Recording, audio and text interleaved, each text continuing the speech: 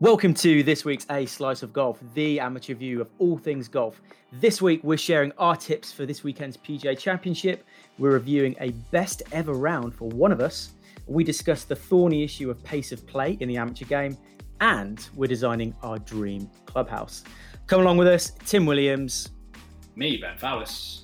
And myself, Chris Wright. Welcome along, we're back, and it's a 3-ball. Everyone's here, everyone's finished having a holiday, everyone's around, and it's just in time for a big week this week because we're running up to, believe it or not, the first major of 2020. There is a lot we need to talk about this week. We will get to that in a little bit. First things first, I've not been here for a little bit. So, fellas, how are we? How have we been playing? Just before we go on to how we've been playing, I know for a fact that someone in the group has had a particularly good weekend. So, Benjamin, talk to me. How was your weekend? My weekend was brilliant. I'm not going to lie, last weekend, it was just one of those where there was so much average, and by average, I mean awful golf, that it kind of ruined the enthusiasm for the week to go to the range and practice. So I was thankful that I had a round booked in, because had I not done, I probably wouldn't have played, probably wouldn't hit a golf ball, just because 3 days of pretty average golf left me a bit like, I could go a weekend without it. Turned up Saturday, me and a friend from work played at Bursted. I started off bogey, which sounds pretty bad, but it was actually for 5 points, so wasn't too bad. I then went on a 4-hole stretch of one putting each time, which, as we've spoken about before, if you can start knocking putts off your score, you're going to start scoring pretty well. So I made the turn at 42 strokes, 18 points, and 16 putts. So I think anytime you have, less putts than you do points, it's generally pretty good. So I was playing really, really well. The first bad shot I hit on Saturday was when I knew I was on for a score. Kind of similar to what we've been saying before. Do you play when should you start checking the score? When do you start looking at the score? Are you better or worse when you know the score? Well, I started, as soon as I knew that I was on for a score, massive shank, lost the ball, blob. First blob of the day, stroke index like 16. So it's a really easy straight down hole, 320 yards with one bunker, like fairway bunker, which I was aiming to carry with my 4 hybrid. And planted it straight in the trees. I was devastated. 4 hybrid? Yeah, that's as well. That's my safety club. That's like my go-to if I'm in trouble. Does a 4 hybrid even have like a hosel to shank it from? I mean, is that even... Wow. I have no idea, but it went probably about 160 yards and almost at a right angle off the tee. And to that point, because I was playing so well, me and my mate looked at each other, both just kind of shook our heads and were like, what the hell is going on here? Is it like the late round crumble when I know I'm playing pretty well? And then we kind of got all the way, picked it back up, and it kind of took off from where I was before that. Coming up the last, it was par 5. I knew I had to hit a par to hit 37 points, so it was already had, 34 in the bag. I missed left off the tee, then missed the second one left. So the 18th runs alongside the first. Thankfully, it was that late in the day that no one was coming back on me. So I was playing a shot from the wrong fairway. Where I was looking at it, there was water in between me and the green, and then there was water just right of the green. And I knew I had like a 195 carry over that water.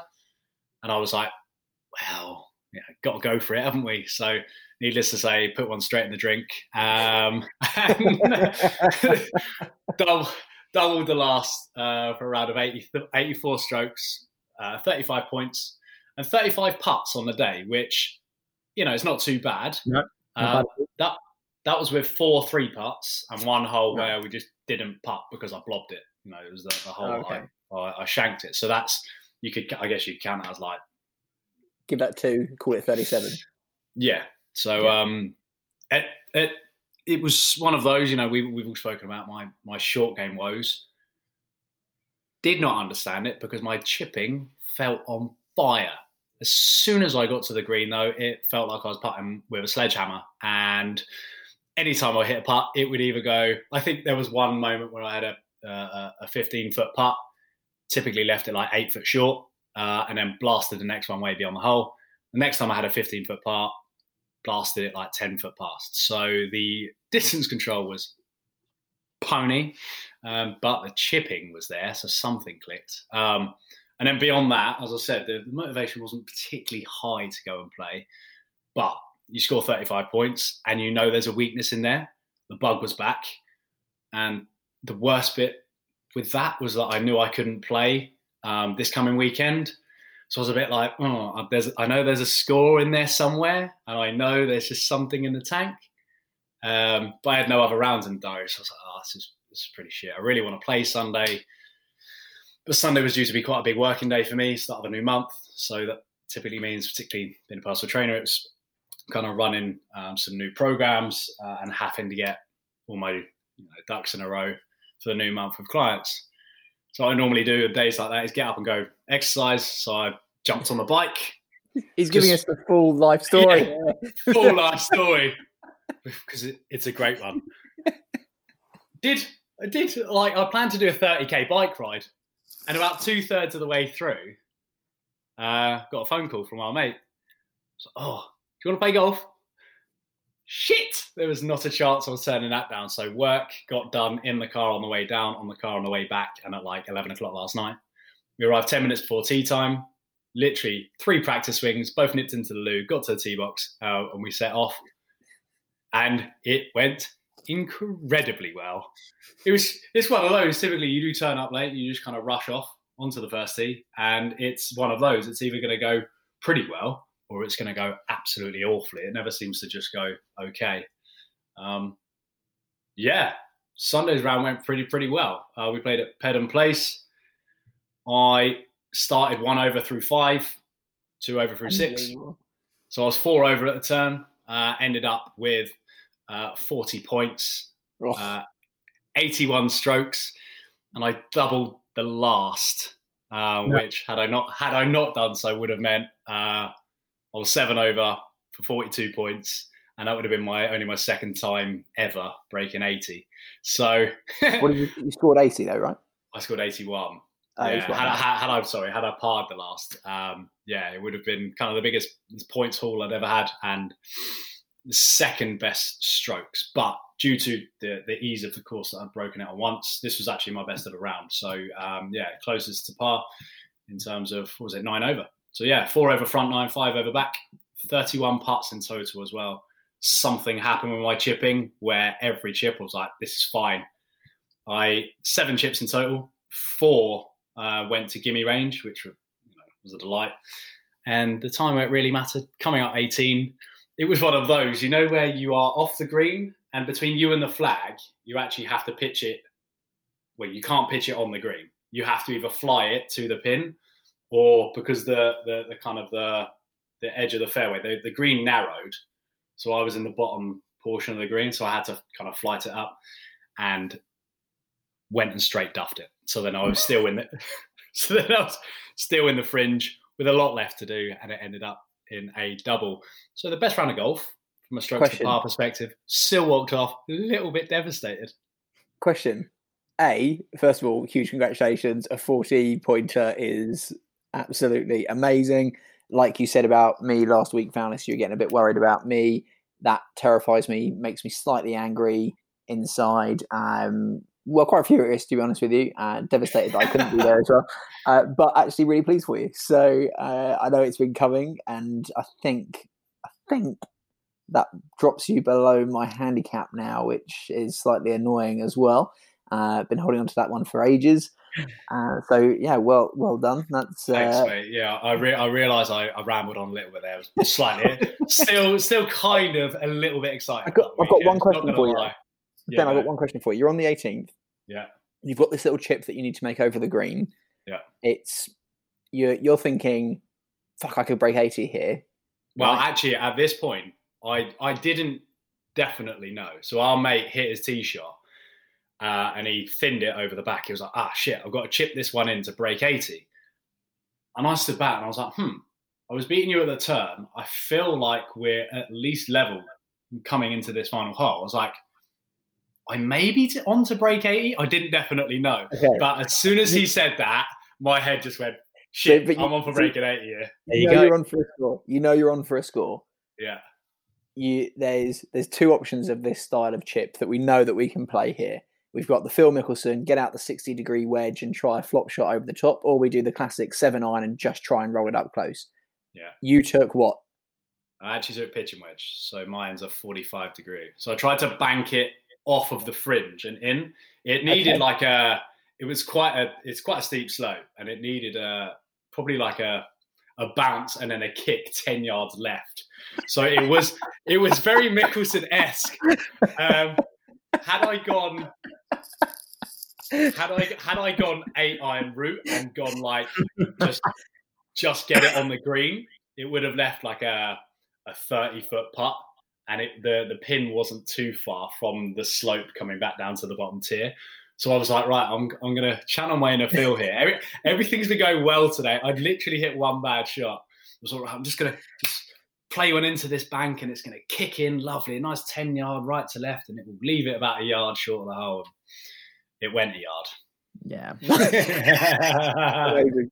That's amazing. No, congrats. Awesome play. Congratulations, mate. Credit where credit's due. Can't begrudge you that one too much.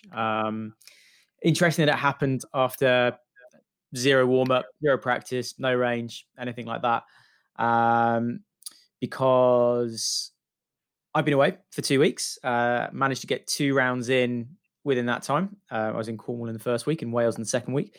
First week, fair to say, I was on a relatively boozy week break.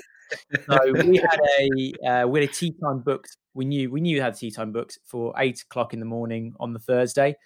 So of course that meant a 6:45 wake up, which meant getting to the club that would get us to the club for something like 7:30 or something like that.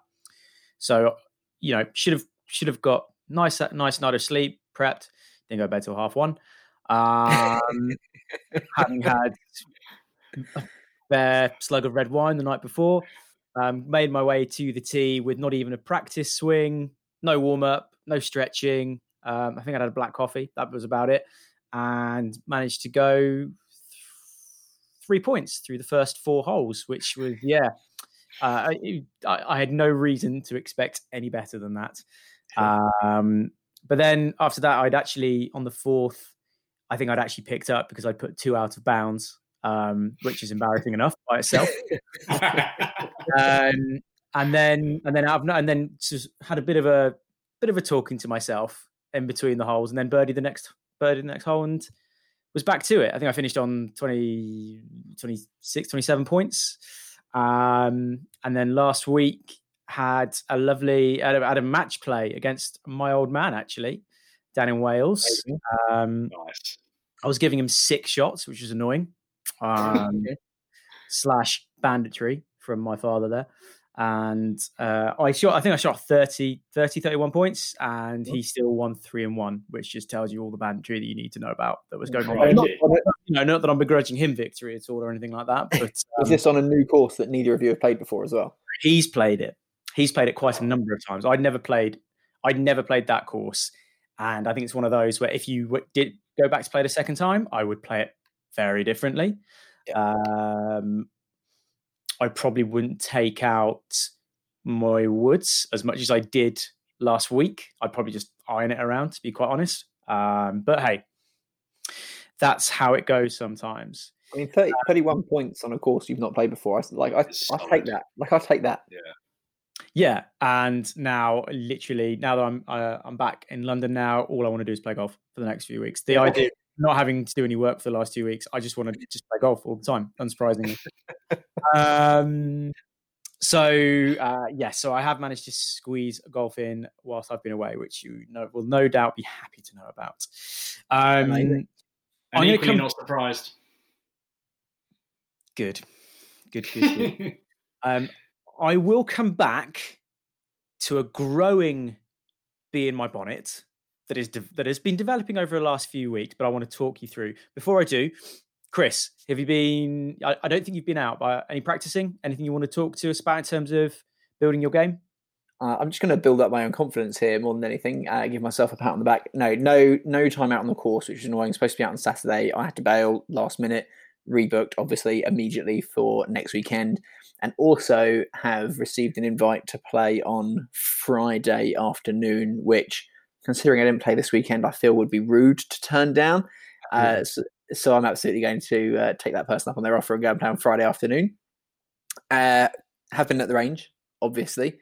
And all I can say is I spoke to Ben on last week's show about the excitement of my game after a little. It was like a 10-minute coaching. Like it was just something like the coach Steve said to me that just clicked, and I was like, "Oh, I get it!" Like light bulb moment. Immediately went to the range, and it went beautifully well. And then this week, it's only gone better. So, literally couldn't be more excited about getting out on the course. We all know that a great range session often means a terrible round of golf followed. So that worries me slightly. But overall, ball striking is just, I feel like a different player, like honestly. And I'm now like really, really, really excited. Whereas before I'm like, I sort of grind. I'm now like, okay, the range is now fun again, which is like, I haven't, like the range is always, for me, when I enjoy my practice, I just, well, it's a lot more fun. But like these last few range sessions, I've been like loving it. Was it a simple thing? Yeah, it was just that, not that this shows that Tim didn't listen to the podcast last week, Ben. Live on pod. Thanks very much. It was essentially, he's been telling me to do this thing in my swing for probably 3 or 4 weeks now. Same thing. He's probably told me in 7 different ways. And I was at his driving range. He was there. He looked at me and was like, "You're still doing the same shit." I was like, "I know." Even when I record myself, I see myself doing this move. It's basically just not getting my left shoulder out the way quick enough, not opening up my chest. And he just said one thing. It was something like, "Oh, it's like your chest doesn't come through fast enough." And I was like, "Hold up. Do you mean you want me to turn my chest quicker?" He was like, "Yeah." I was like, "Get it." Like, I totally get it. And all of a sudden he was like, "Right, yeah, now you're doing the thing that I wanted you to do, that I've been telling you to do for weeks." And it was all it took was him saying it in a different way, and it just absolutely clicked. So yeah, buzzing. Excellent. Well, I look forward to hearing how Friday's round has gone on the next episode.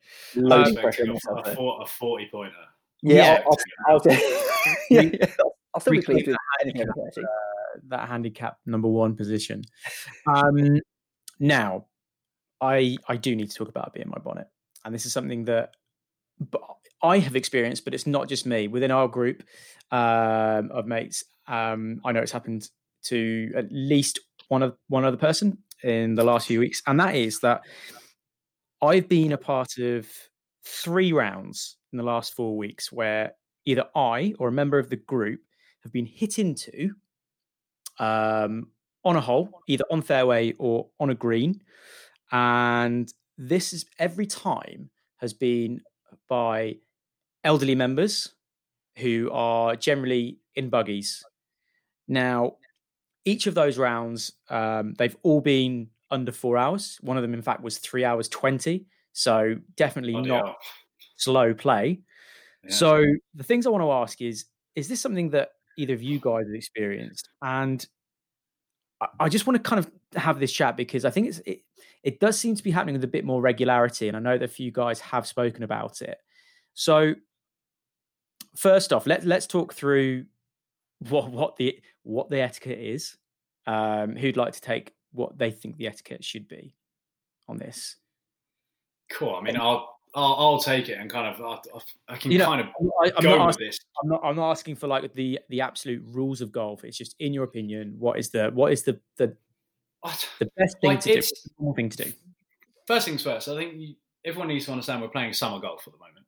Yes. The way the world is at the moment, businesses are struggling. Typically, for anyone who hasn't listened to the pod, none of us are members of golf clubs. So typically we're playing on public courses, which are quite well known to struggle financially.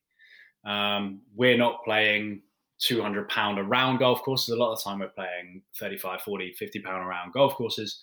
And these golf clubs that have been struggling for the past because of the last 5 months are going to need to get people on the golf course. typically that slows play down because they're trying to fill out as many tee sheets as they can. And who can blame them? The rate that golf clubs are closing, which I keep reading, you can't blame them for it. You have to turn up if you're playing a £30, £35, whatever it may be, golf course. You have to turn up on a Saturday morning, a Friday evening, a Sunday morning, wherever it may be, and expect it to be not slow, but it's not going to be your Tuesday morning at your private members club speed of golf course.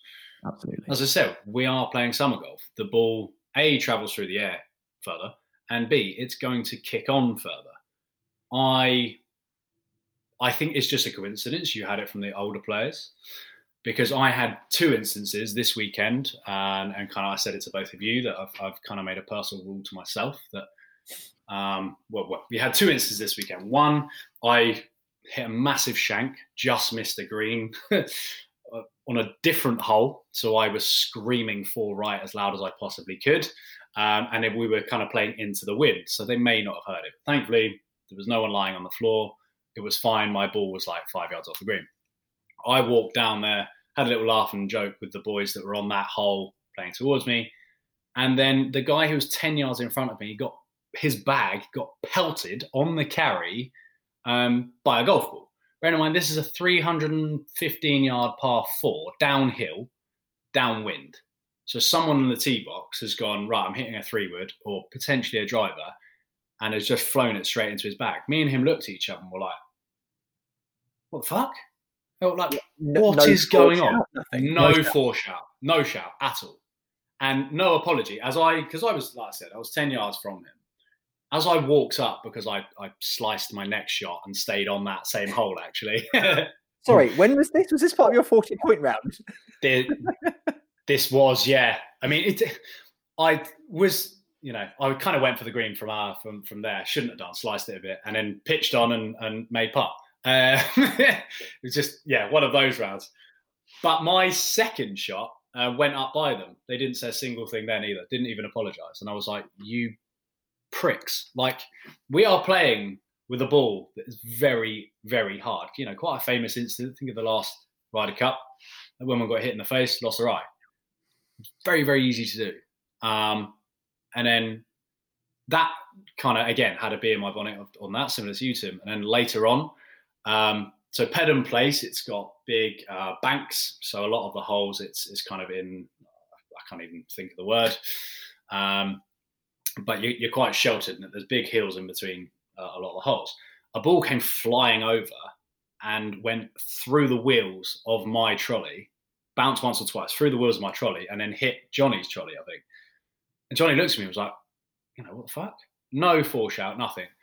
So I said to him, I was like, right, new rule. Anytime that happens, we just pick up the ball. We will pick it up, keep the ball, have it as our little trophy. So then when they come over looking for the ball, going, cool, I didn't hit that far, they spend the next 10 minutes wondering where their ball's gone, and then they get a 4-stroke penalty. I'm like, well, I could have lost an eyeball, so you're going to lose a golf ball. That's so wait, just to check new rule for myself. Just to check this, new rule. If they shout four, I'll let them off. It's my fault for not getting out of the way. So, but if there's no call, I'm like, you're a dickhead. Know the course is busy. I'm taking your ball. Sorry, mate. I feel like you've gone off of what Tim's question was. So you're talking about. I'm going off on my own rant. Yeah, you're talking about if someone mishits a shot, it's a bit of a shit shot, goes across a fairway, goes towards you, they don't shout. Yep, definitely not acceptable. Should always shout for. Yeah, but that just because I hit a bad shot way to the right and nearly take someone out doesn't mean I'm playing slowly or trying to speed you up.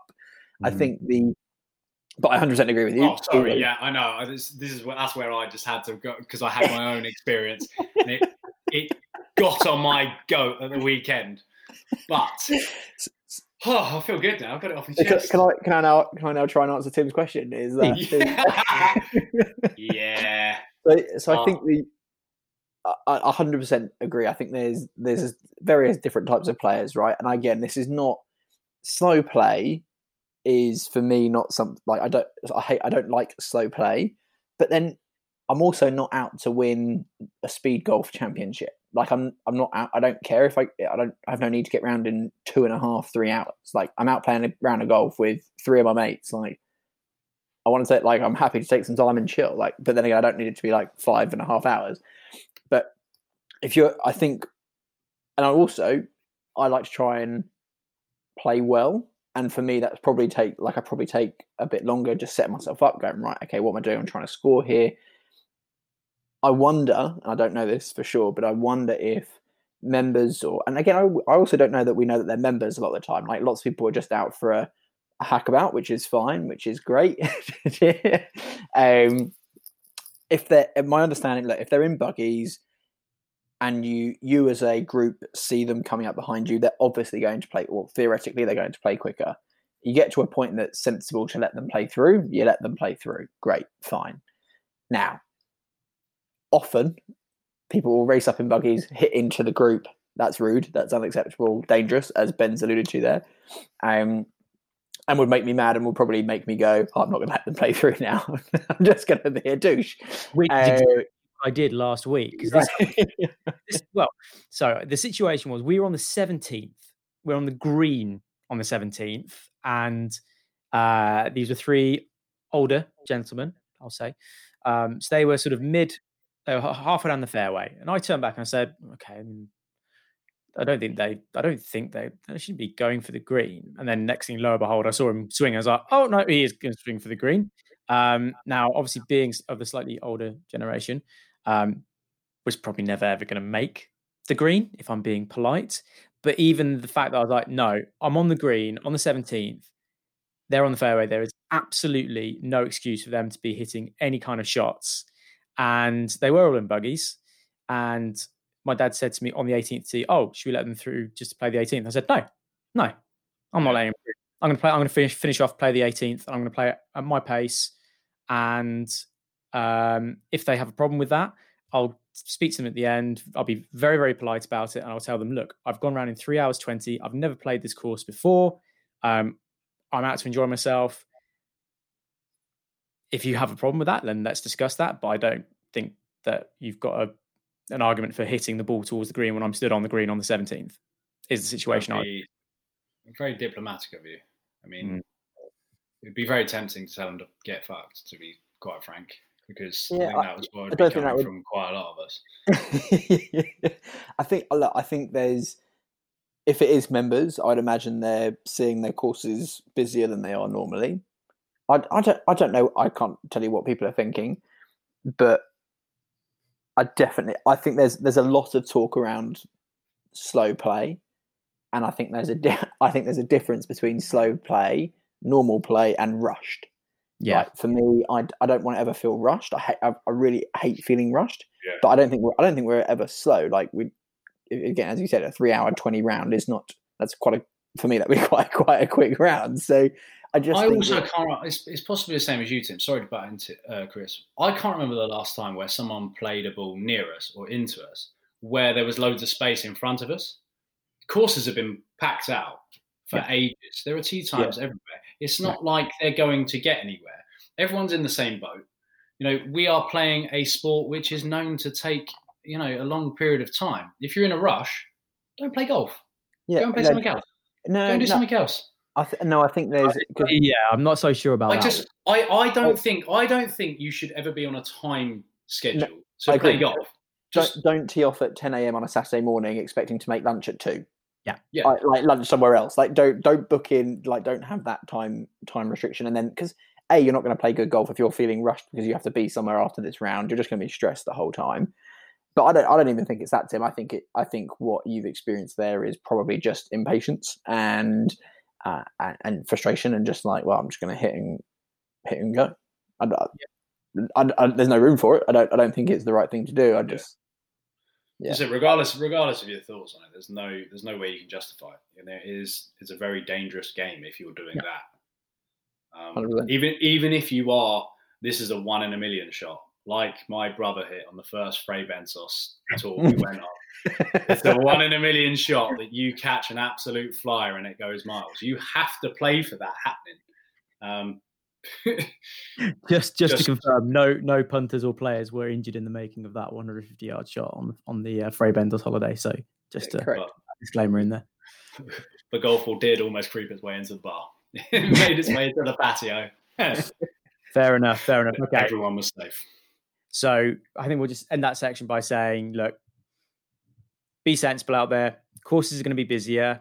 Be prepared to take your time. Obviously, no excuse for slow play, but just if you're going out this weekend, next few weeks, just be prepared to take potentially a little bit more time than things are going to have been over the past. If you're pressed for time, just play 9 holes. You don't it's not even this. It's quite simple. It's just don't be a dickhead.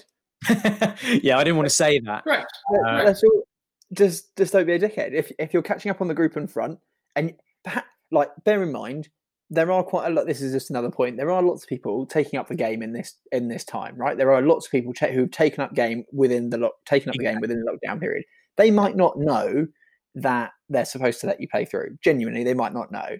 If it gets to a point where you're that close to them that you can just have a word and be like, "Hey, not the etiquette is that you let us play through. Are you right if we play through?" Unless they're dickheads, they're not going to say no, or unless you act like a dickhead to them. Just communicate.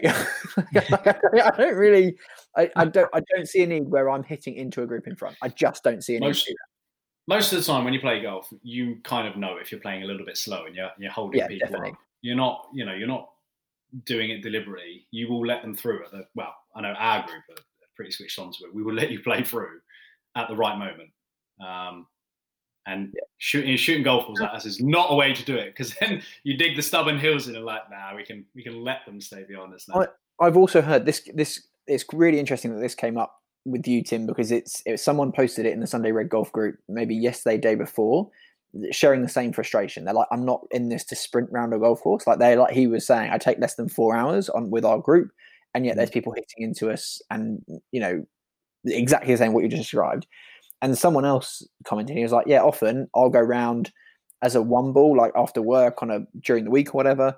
And he's like, and people often say, hey, do you want to play through? They often, he's like, no, I'm chilled. He's like, I'm not worried about completing this as a race. He's like, I'd like to just take my time and chill and play. So I think it depends on the vibe and the person that's in that group behind you generally.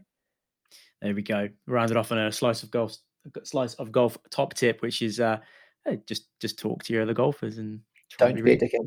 Yeah. So right, we've rambled on about the amateur view of golf for a little bit there. We're going to turn our attentions to the pros for the next couple of sections actually. So first things first, let's review the weekend that was. So the St. Jude Invitational, JT taking the title.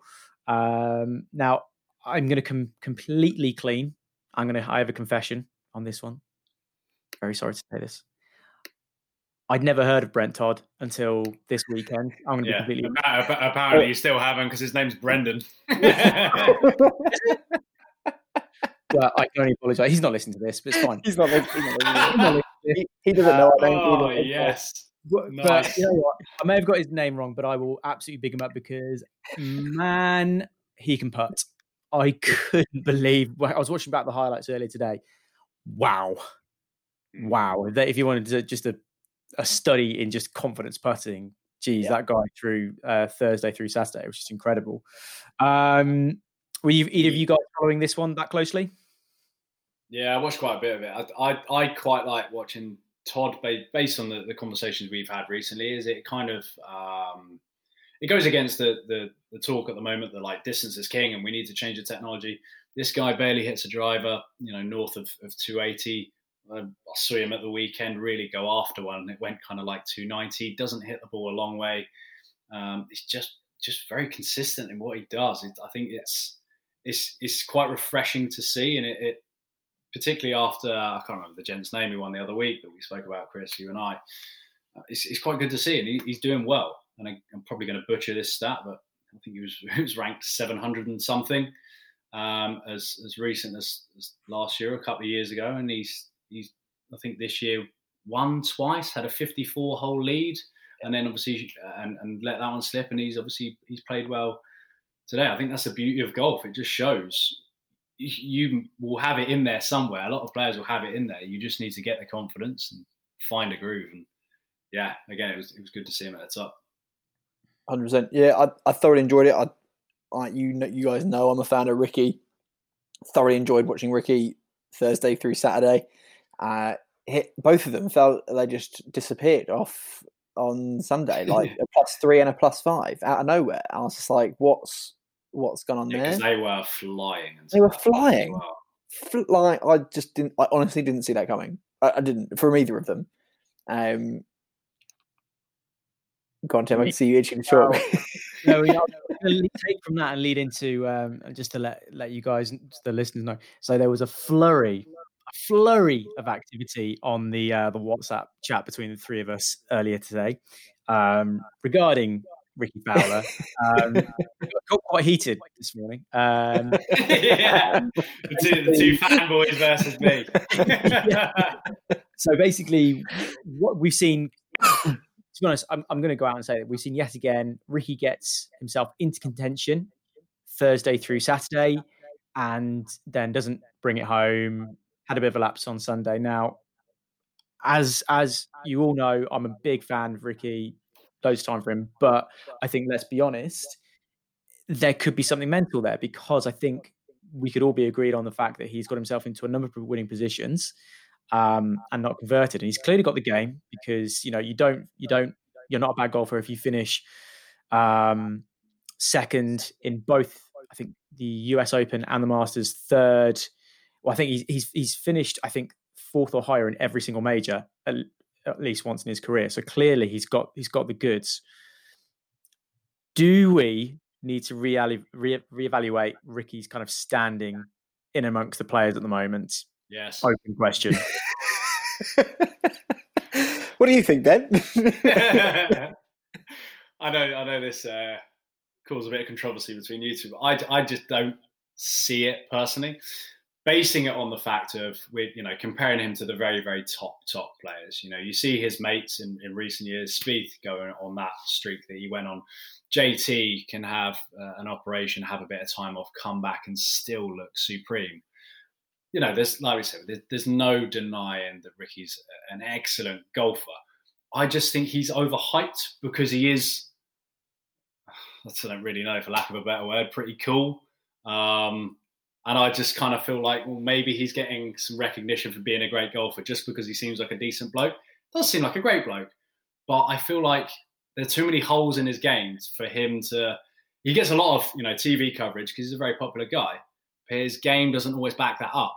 He's, very rarely in contention come the final stages of Sunday. And I don't feel like he's a top player. He's made it into the Ryder Cup side, which is, it's excellent. There's no denying that.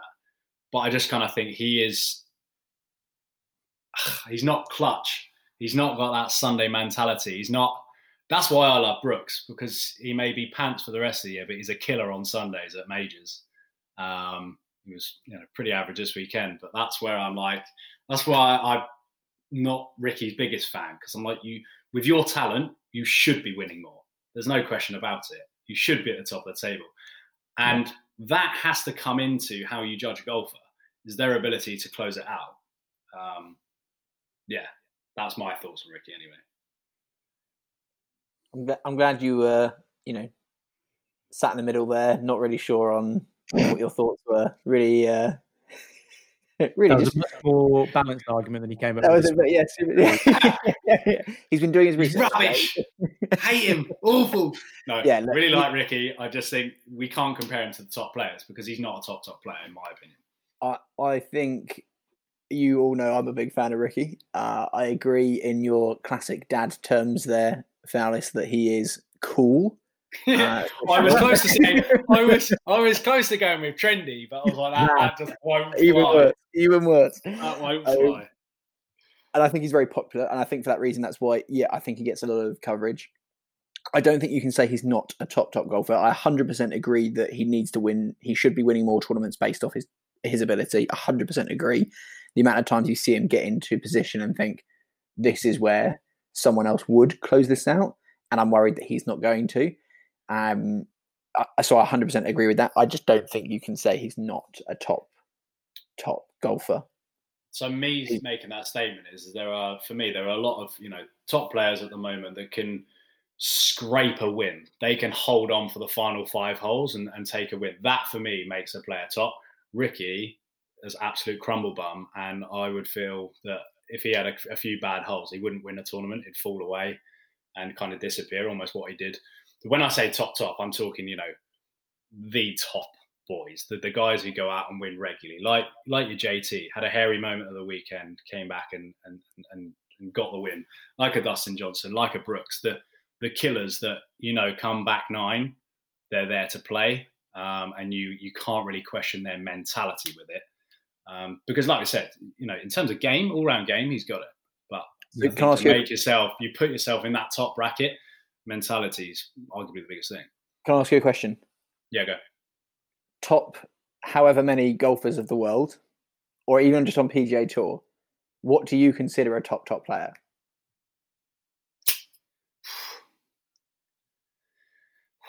Someone who's not going to go and do what Rickie did at the weekend. I'm saying that. I'm talking about to trip you up. I'm entirely trying to catch talking about people who would go and win big tournaments, people who go on runs of being like, wow, like the Waste Management Open, for example. Okay, so he's won 1 tournament. How long has he been a pro? No, he's won. My point is, I don't think he's a top player, because he has to be at absolutely 100% firing on all cylinders, having his A game to win a tournament. If he's anything less than that, he won't win. Whereas Tiger, Phil, a few years ago, I think Brooks, JT, Spieth back in a few years ago, even John Rahm at the moment. I think even Webb Simpson. Even Tim's going to hate this, but I feel like Bryson is a better golfer than Rickie. He's not. I know you're shaking your head, but I feel like he's got more cojones up top in his brain. I think he's got more bottle. No, I'm going to jump in. No, naturally, in terms of pure talent, Rickie is a better golfer than Bryson. However, I hear what you're saying, and I kind of agree with you. I think it does feel that for Rickie to win, he has got to be on his best Thursday, Friday, Saturday, Sunday. Okay. I think, to answer Chris's question actually about what makes a top player, for me, I think how many times have we got to a Sunday morning recently where there has been someone leading outright, and then someone like a JT has swept in and won it on the last day.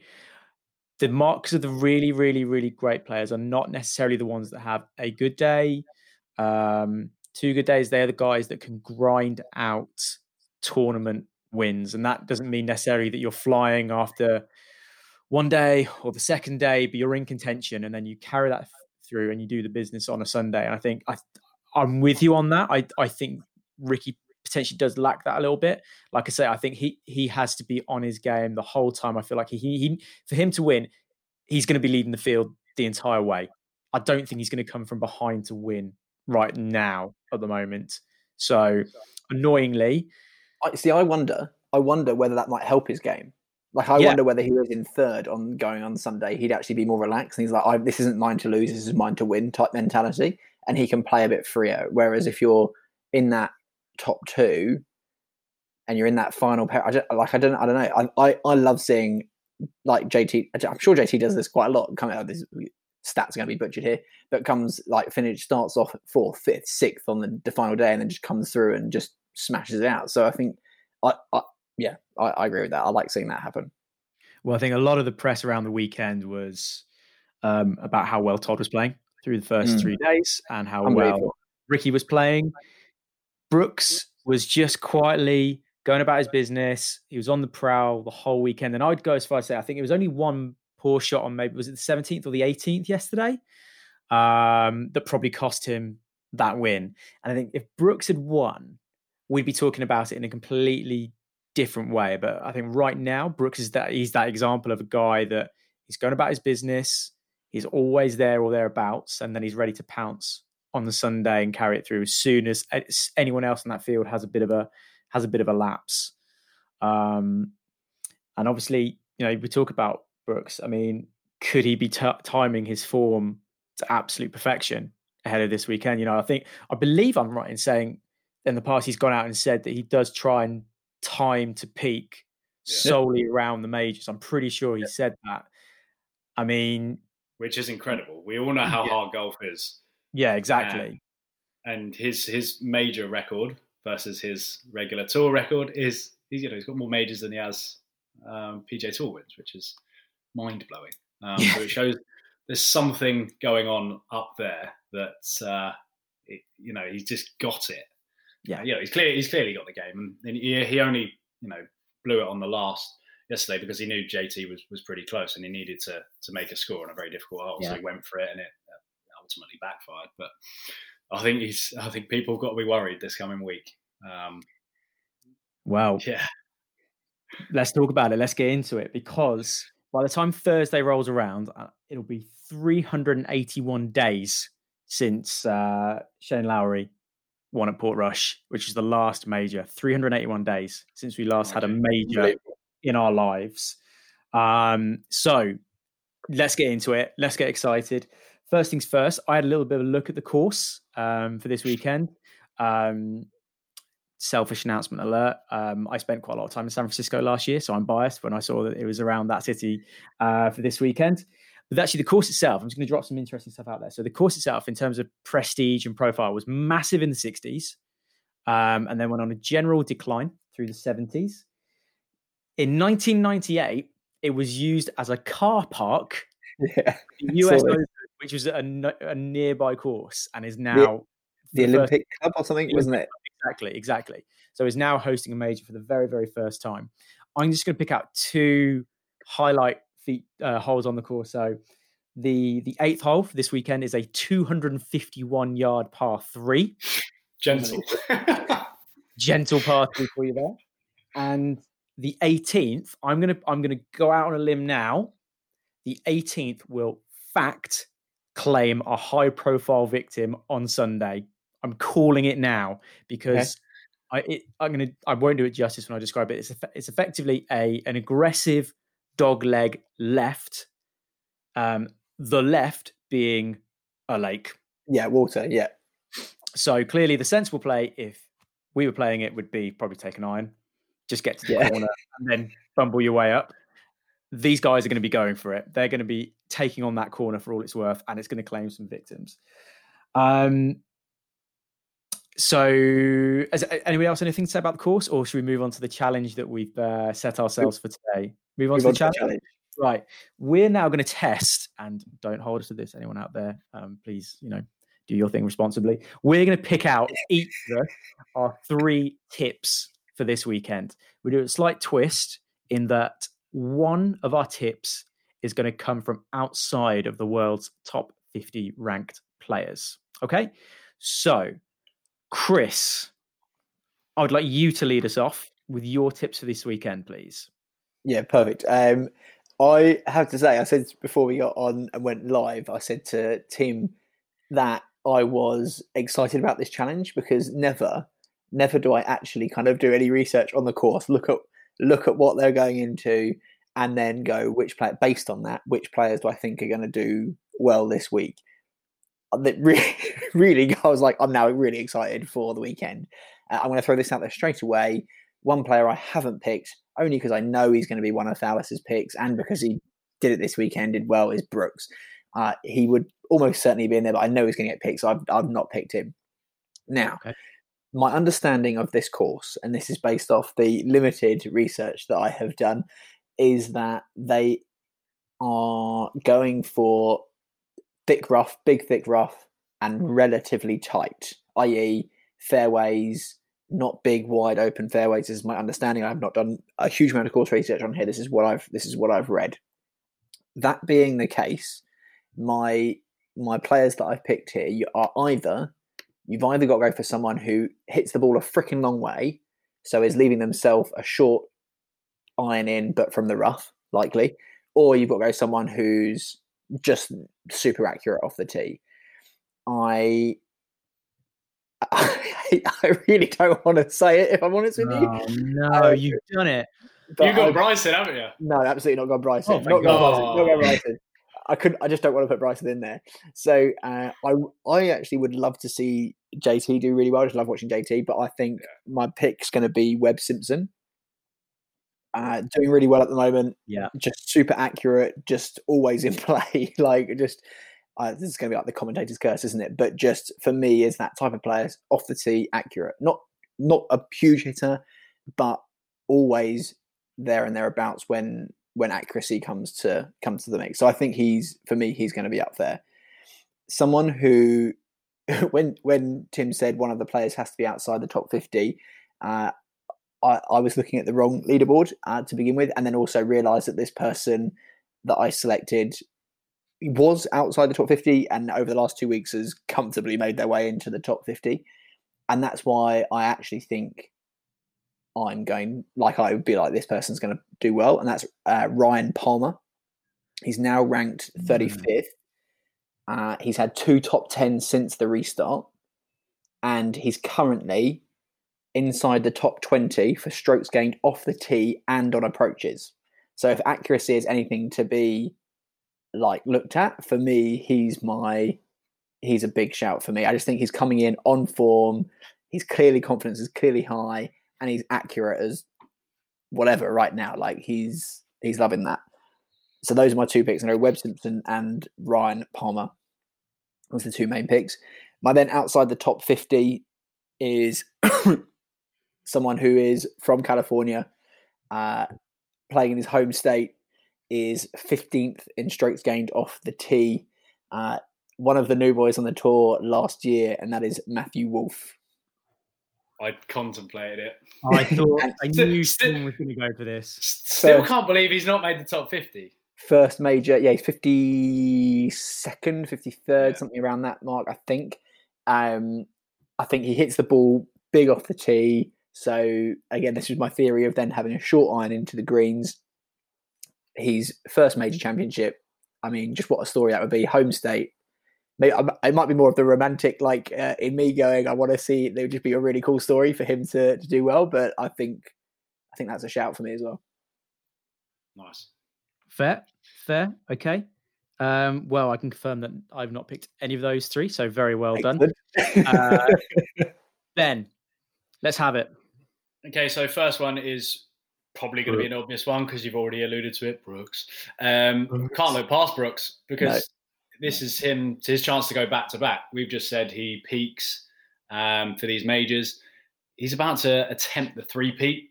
And until this weekend, I still had him down as my favourite based on the fact that he's going for 3 and he's proven that he can peak for these. And he was back this weekend. And I just think he's peaking at the right time. And I've got a feeling with his distance and once he starts playing, I don't think anyone can live with him. So I'm going all out on a limb and saying Brooks is going to win it. And then for my 2 other picks from kind of inside the top 50, it's I've kind of taken the easy route here. I was going either JT or Rahm. But because JT won this weekend, I'm going Jon Rahm. I think going back-to-back is a very, very tough ask. And I just think I was toying between them and I just thought, because he won this weekend, I don't think JT's going to do it. So Rahm in with a shout just because he's had a phenomenal couple of years. He's got the game, he's got the distance, he's got everything that he needs to go and win a major. I just think with him it's a matter of time. And maybe this weekend, played a lot of golf in the States. Now, my outsider, someone that I've kind of loosely had an eye on for a while, his name keeps popping up on leaderboards and it's just someone I pick out. He's always smiling. The American commentators call him Ben An, the Korean guys, or Byung Hernan for his proper name. He's currently ranked 56th in the world, finished in a tie for 12th this weekend in, it was a WGC. It's a stacked field. There's a lot of big players there. His name always just seems to pop up. He doesn't seem to be in the top. So for that, I put him as a pick for my top 10. But what's kind of pushing him up a little bit is he actually went to college in California. So there's a chance he's played round there. He's currently 32nd in FedEx Cup standings. So again, he's looking for more points for there. He's clearly had a pretty good season. And he's tied for 26th currently for driving distance. Now, his accuracy Not quite the same. But if he puts it together for a week, I kind of feel like, 26, that's pretty respectable in terms of average driving distance. If he puts it together, again, watched a bit of him. He looks like he's got the game. Winning might be a stretch, particularly with all the big boys there. But I think he'll be in for a shout. I would put, little each way bet on him, top 10. Very good. Now, this is fascinating because I can confirm we've all gone for completely different tips, but brilliantly, there is a connection between all of our outside top 50 players. Okay, so I'm going to start with my inside top 50ers. So first one, I've actually gone for the opposite viewpoint to Ben, and I put JT as my tip for the weekend. I know it's very difficult on tour to go back-to-back consecutive weekends. My view is he's coming from a place since lockdown. His form has been excellent.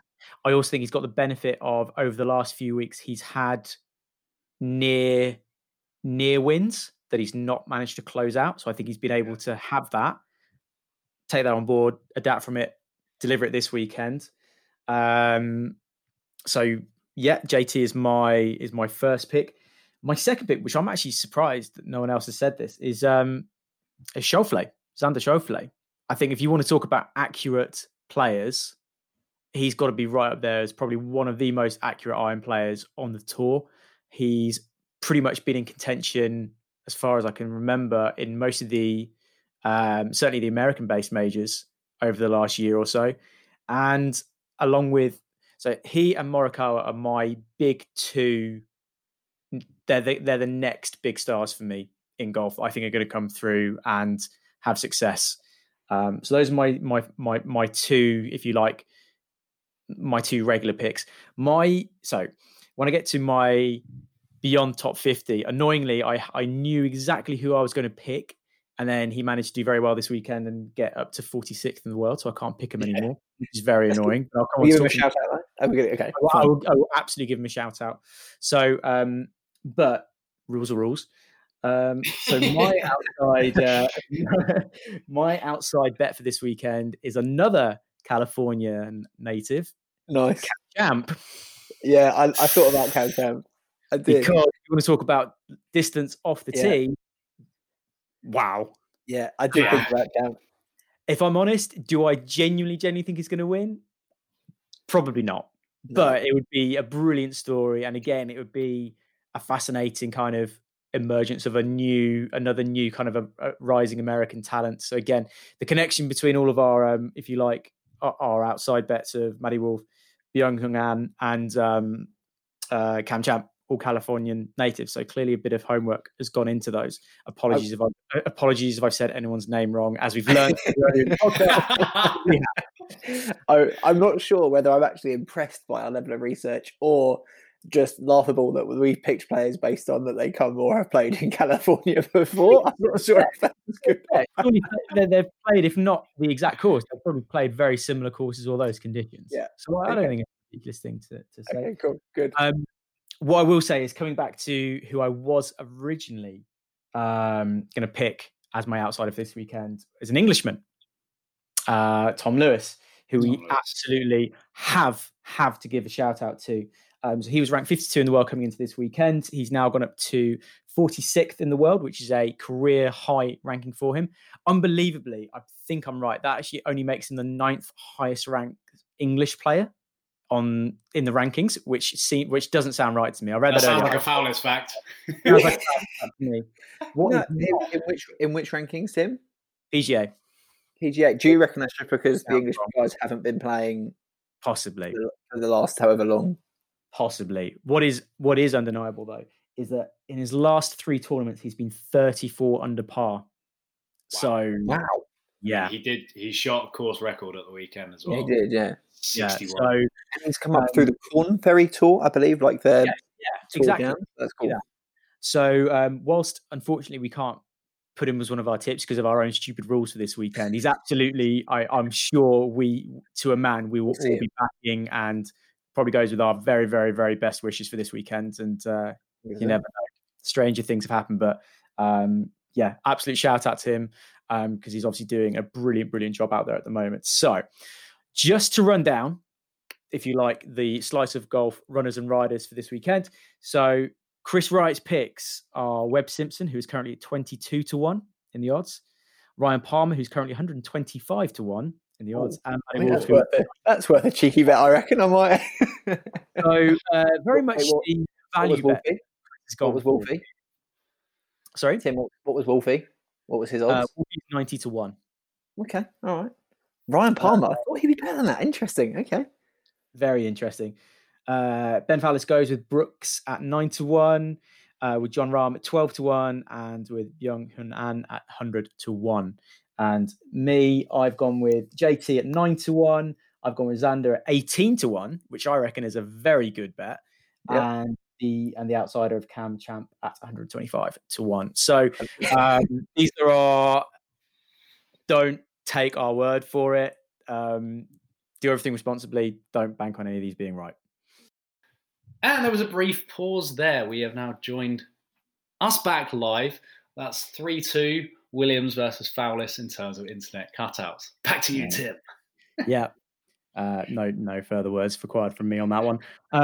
So anyway, that was wrapping up our very, very unofficial tips for this weekend.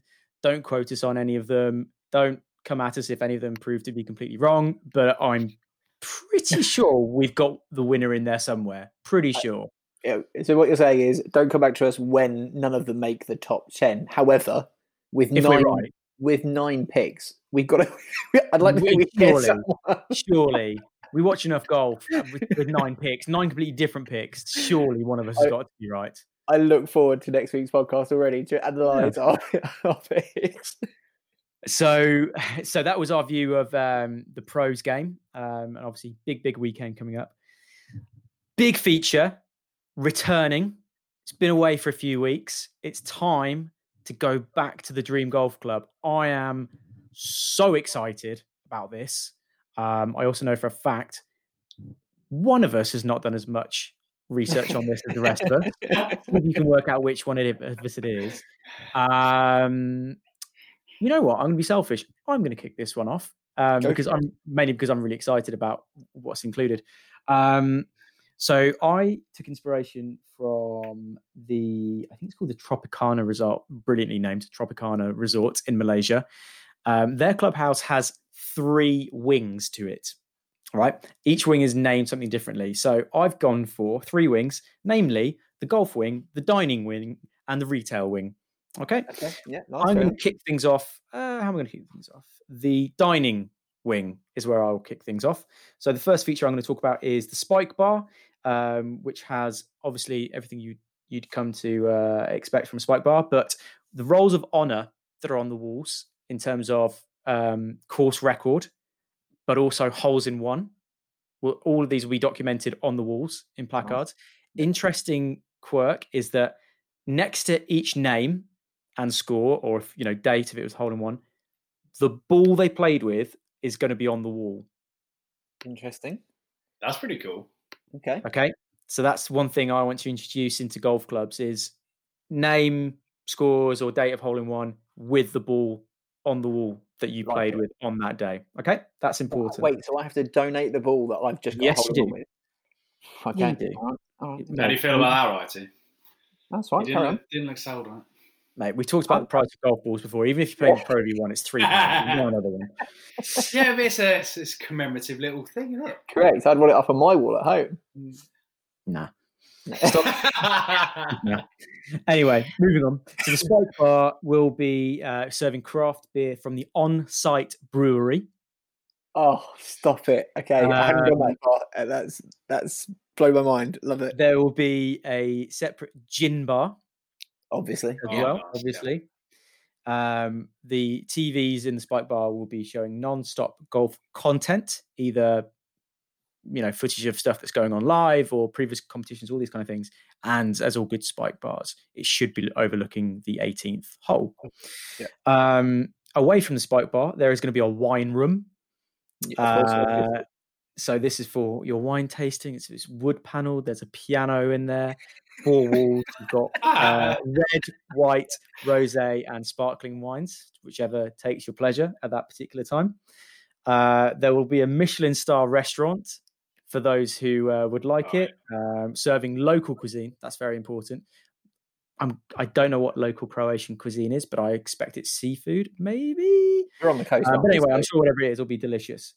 And the final one, and I've thought about this because we talked about it being an oceanside golf club, yes, in Croatia. Yep.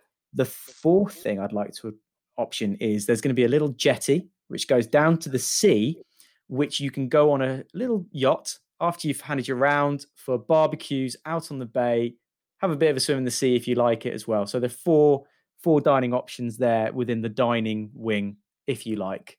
Excellent.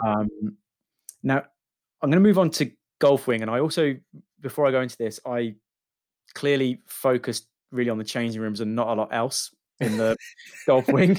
So I just basically got carried away with how nice the changing rooms would be. So I'm picturing a classic oak paneled interior, kind of chandeliers. Again, the difference here was course record holders. There's not a board with names on. If you've ever had the course record, you get a painting of yourself in the locker room. Excellent. Amazing. Okay. Now, obviously, you'll be getting some complimentary goodies. You'll be getting your complimentary water, your tears, spare socks. We've talked about how important spare socks are before. You'll get cold towels to be taken out with yourself because it's probably going to be quite a warm place to play golf. And the final, just a nice little extra touch is you get a leather-bound course guide whenever you play there. So you get it's all about the nice touches. Individual changing booths. Also, nap rooms for post-round, or if it's tournament, if you like, pre-round, little snoozes. Have a little 20-minute power nap in one of these nap rooms. There you go. Final 2 things in the changing room. Firstly, interactive screens with flyover of the course that you're able to zoom into and really look in depth at each of the holes. And the final one, and this is a really, really nice touch that I think you can actually get, and I've completely forgotten the name of the golf club which offers this, so apologies. On entry to the club, a waiter will take your drink order so that as soon as you walk off the 18th green, there will be a designated table ready and waiting for you with the tipple of your choice as soon as you finish. Lovely. Very nice. Okay. Outside of that, I'm just talking things like sauna, jacuzzi, steam room, plunge pool, massage parlor, and then one final extra thing I'm going to put into the golf wing, just because this is something we experienced. We actually had.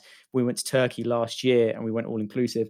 I'm going to put a patisserie in there because unbelievably, honestly, I'm going out there. The value of a lovely little coffee and pastry before you go out and play golf was just absolutely delightful. So I'm picturing, a very nice open Parisian kind of cafe, comfy sofas, some lo-fi beats going on in the background. Love it.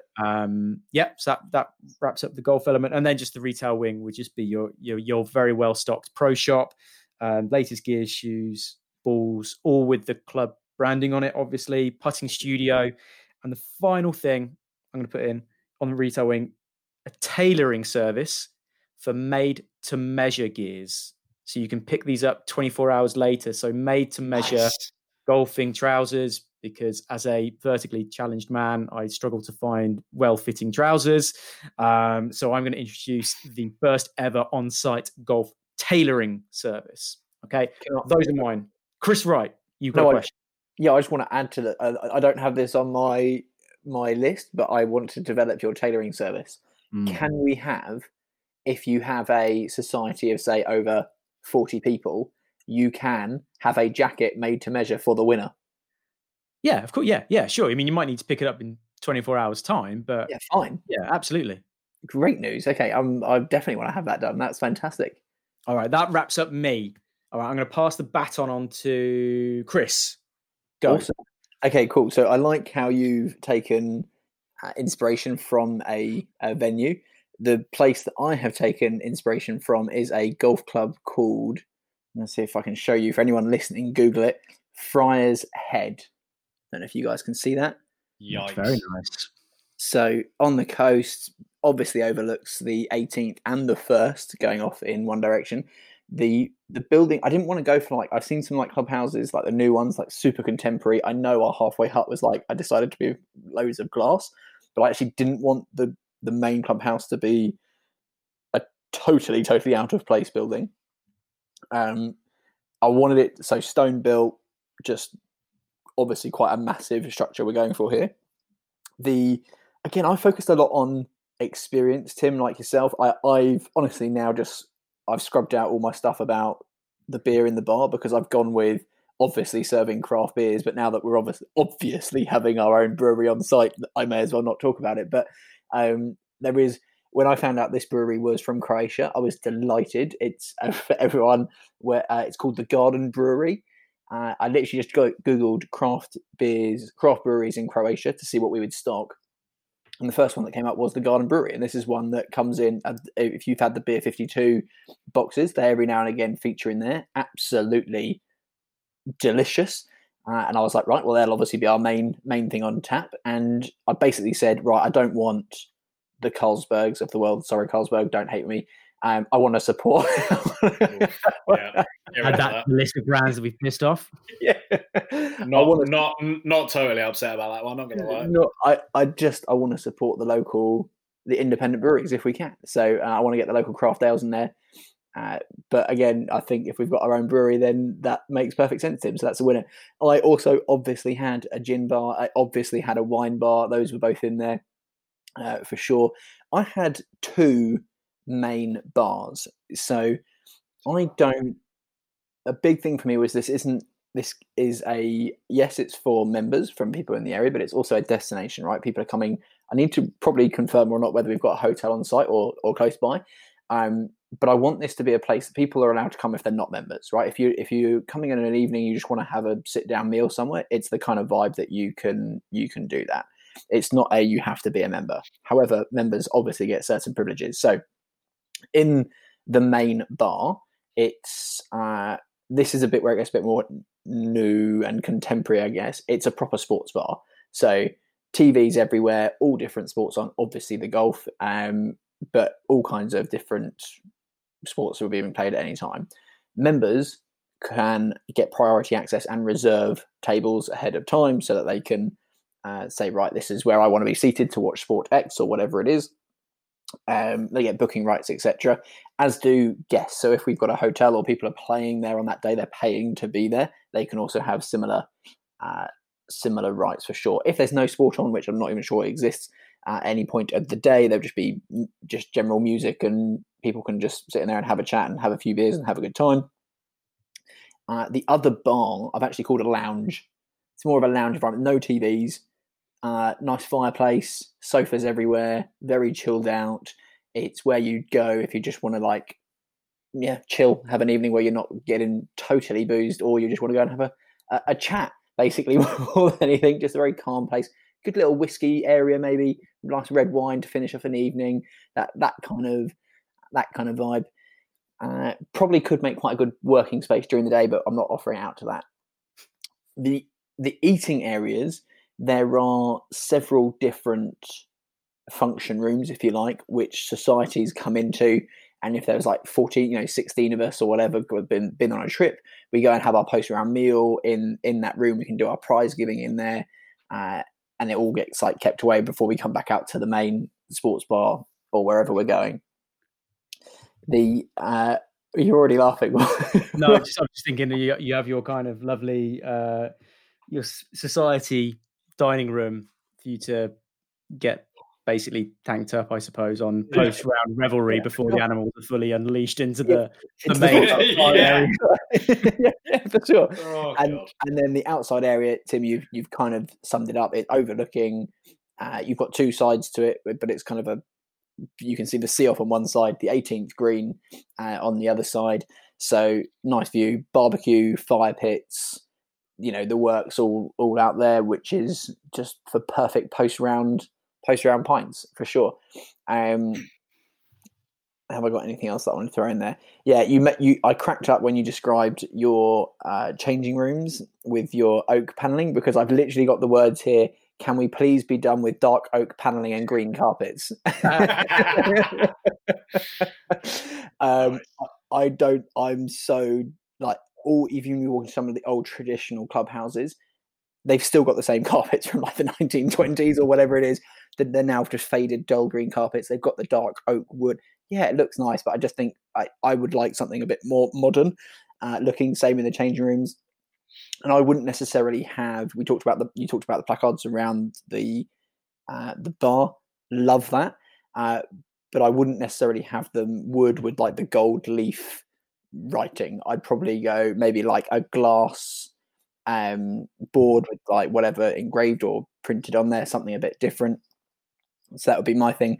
And I was thinking about, how do we celebrate course records? I was thinking about this, and I just don't know quite how to do it. And guys might laugh me out the room here.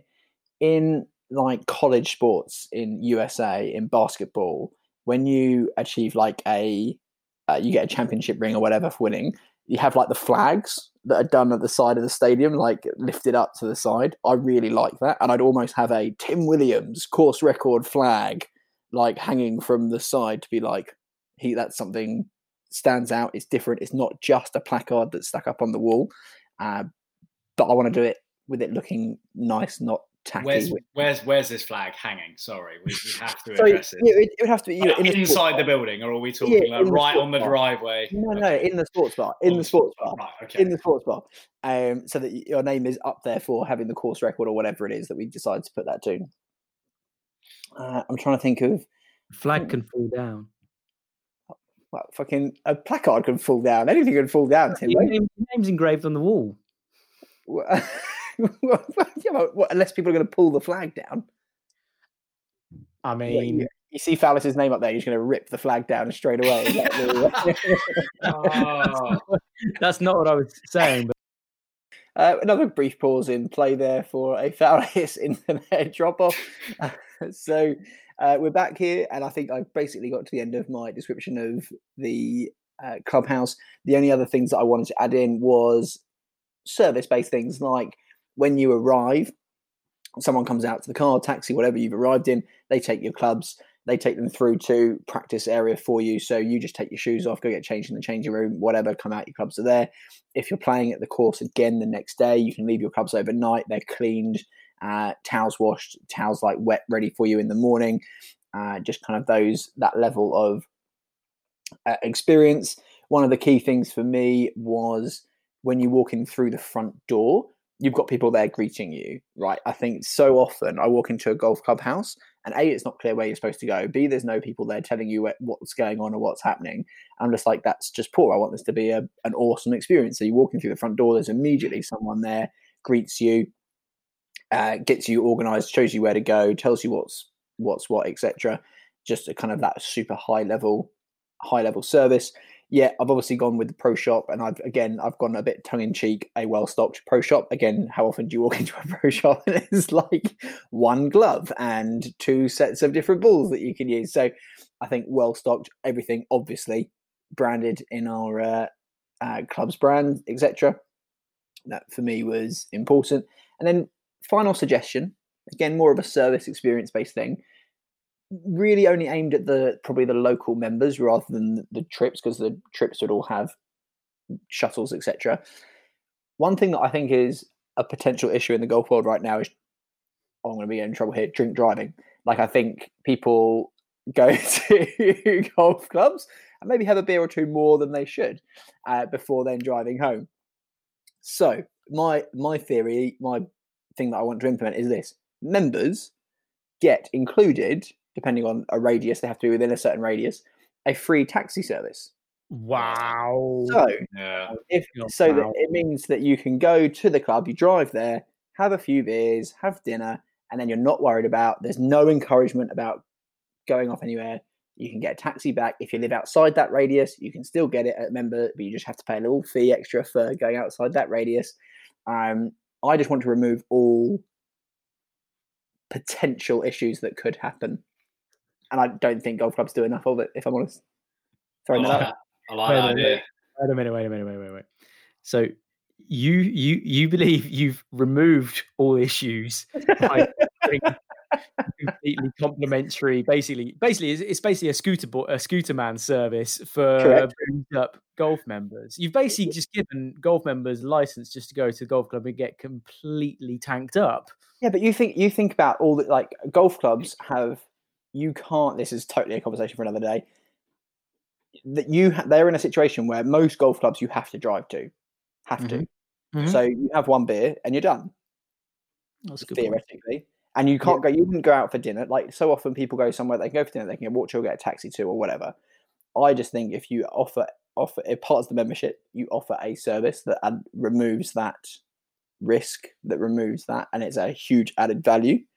Yeah. I would like to be seen doing as much as possible to avoid that and still making money. Like I want people to come and get boozed up at a golf club. I want to make money. Like we're the bar bill would very quickly pay for that taxi. Yeah, that's my theory. Yeah. I suppose we talked about Après Golf, didn't we? There we go.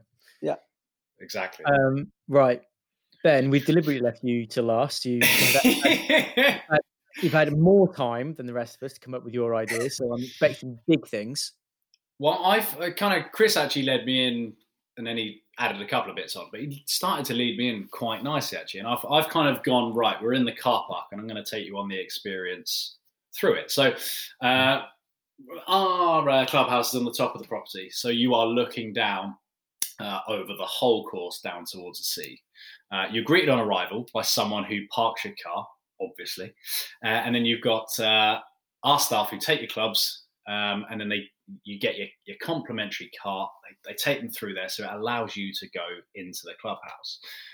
As you walk through the huge grand doors, I put the changing rooms immediately on your left as soon as you walk in. What's the pro shop is going to be on your right, complete with full fitting centre, stocked with every brand that you can think of. Again, alluding to slightly tongue-in-cheek, not enough clubs in a lot of pro shops. The reason why I put the changing rooms right next to the entrance is because I spent a lot of time walking around clubhouses searching for toilets, which is mildly annoying if you've got a pretty stringent warm-up to kind of get through. So ours are going to be in a very obvious location. Just head back to the entrance. Your change rooms are just there. You can't get it wrong.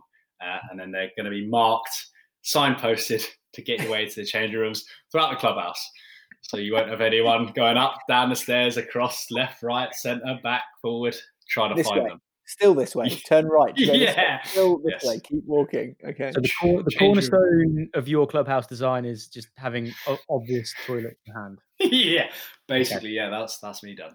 Right. Just kidding. No, all throughout the clubhouse, we've got paintings of memorable golf moments. Just as soon as you walk through the door, just to really get the juices flowing. Now, as we're taking a step into the change rooms here, you've got waterfall showers, walk-in waterfall showers. Lovely after a round of golf. You've got a sauna and steam room in there if you're into that sort of thing. We've even got a laundrette and a shoe cleaning service in there. So then post-round, when you're getting changed, you can just chuck them at them and get them cleaned if you're staying over ready for the next day. Everyone gets a complimentary locker to whack their evening gear into, which go on. I know I wrote this in, and then logistically I was like, "What? How many people are you going to have playing at the course every day?" Well, Tim's already established that my change rooms are the focal point of the clubhouse, so it is massive. We got a massive changing room. One big change room. That's all we do. Right. And then also, I'm stealing a bit of Tim's idea. We're getting the interactive screens in the change room, but remember we spoke about our halfway hut house thing. We're shooting ace cam. So what we're going to do is we're going to project our ace cam onto the interactive screen so you can watch, see what's going on, see what's to come ahead. That should be on the sports bar too, though, right? Otherwise, people watching ace cam. So yeah, we're coming to that. Yeah. We've got sport as well. Whatever you want on the screens, but the ace cam's there as well. Right, so as you head out of the change room, so you go to head out to the range for the warm-up, you're greeted by a member of staff with your buggy, with your clubs on it, and there's also a chill box on the buggy with your favourite beers, and your clubs are all ready to go. And then if you're into that sort of thing, you get a complimentary cigar as well. Nice. We're going full Miguel Angel. Right, so you go off, you go visit the range, you go play your round, you come back in. When you arrive back, you're greeted at the same door by our man who's going to take your clubs, wash them for you, and then if you're staying the night, they're going to store them for you. And then you're welcomed at the entrance to the changing rooms with a crisp, cold pint, a towel, and then some slippers for you to wear around the facility. We don't want people using the excuse of, I've got muddy shoes, so I can't go in the clubhouse. Okay, there's no excuse for that. So we're going to give you a set of slippers. So you can relax, you can get in. And it's also important we give something for you to wear around the place, because our bar is going to be upstairs. So we obviously got 2-story building. Yep. And now I've got 2 bars, split in 2. So you've got a sports bar on one side, and there are screens absolutely everywhere, showing our ace cam, showing all the live sport. There's a putt out up there. You've got a pool table, darts board. And then we've got a quieter, more relaxed bar, so where you would look at your gins, your red wines and stuff. Not gone too specific into that, but you've gone, right, I want a nice, atmospheric, loud, noisy bar where all your societies can go. Or you've got your quieter bar if you're more, after a quiet drink post-round. Both bars are joined by huge patio doors, which take you out onto the balcony, which overlooks the whole facility. So I've gone beyond just the 18th. The 18th comes in one side, they play off on the first, out the other side. So you can see everything from a complete wraparound balcony. You're including everything into that. The practice facility, you can see the beach, you can see the halfway hut all the way down there. We've got 2 separate on-site restaurants, both Michelin star, obviously. One being a lovely, lovely steak restaurant, because we're all big fans of that. Yeah. And then the other serving my favourite cuisine, Japanese. Really like a Japanese restaurant. So we're planning a Japanese restaurant in Croatia. Now, we don't have a gym on site. That's because it's within the practice facility. But we do have a full spa with pool, plunge pool, jacuzzi, similar to what Tim said, the whole lot. And then when you're ready to go at the end of all of it, you're greeted with your car, along with your clubs, and then you get some commemorative head covers as a memento if you're a guest. Because I quite like that touch. So instead of getting them to buy it, give them to them, because that will get tongues wagging and get people to come to our golf club. Because as we've established, there are no golf clubs in Croatia. We need tongues wagging.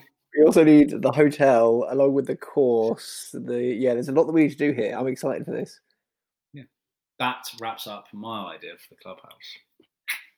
I mean, it's been a thorough attempt from all of us there. I mean, I'm not going to go through everything we've talked about. Pick your favourite things. What are we going to do? Okay, so my favourite things I'm picking out. Okay, the Garden Brewery craft beer is an absolute must in terms of beer that's on tap everywhere.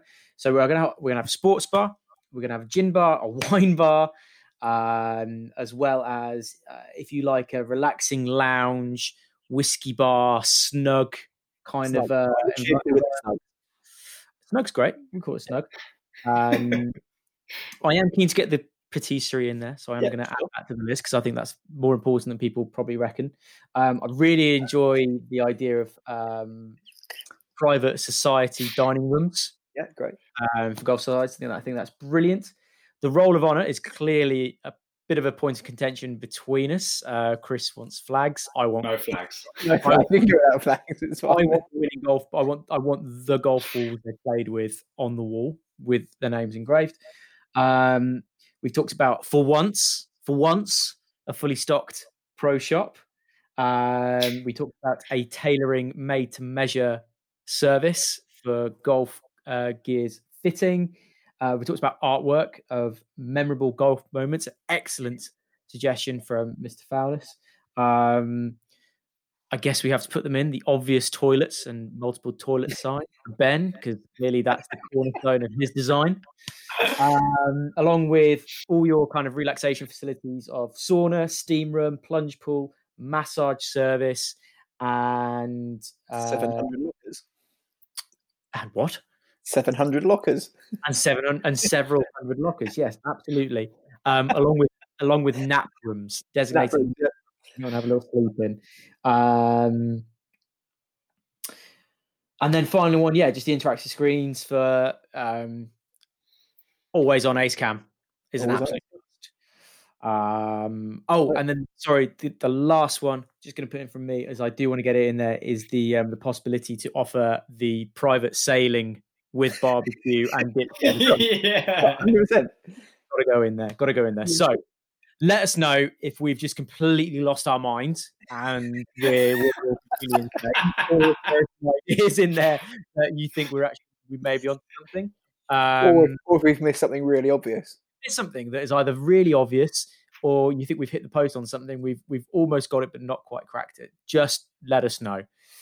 That, in a huge nutshell, wraps up this week's edition of Dream Golf Club and this week's edition of the pod. So looking forward to next week. We'll be back and we'll be reviewing obviously the PGA Championships this weekend. We'll also probably review a few rounds for us and see how we go over the weekends. Any more chaps? No, looking forward to next week. all good, gents. Great stuff. As ever, thanks for joining us and we will see you next time. Thanks very much. Catch you later. Later. Thank you so much for listening. If you've enjoyed this, please subscribe, share, and leave us a review. It really helps us out. As ever, the podcast is brought to you by Tour Champ. It's your opportunity to go and create society leagues and competitions online. You can find us at tourchamp.co, and also by Sunday Red Golf, where you can join a community of like-minded golfers and join events, workshops, and much more. Go check it out at sundayredgolf.co.uk.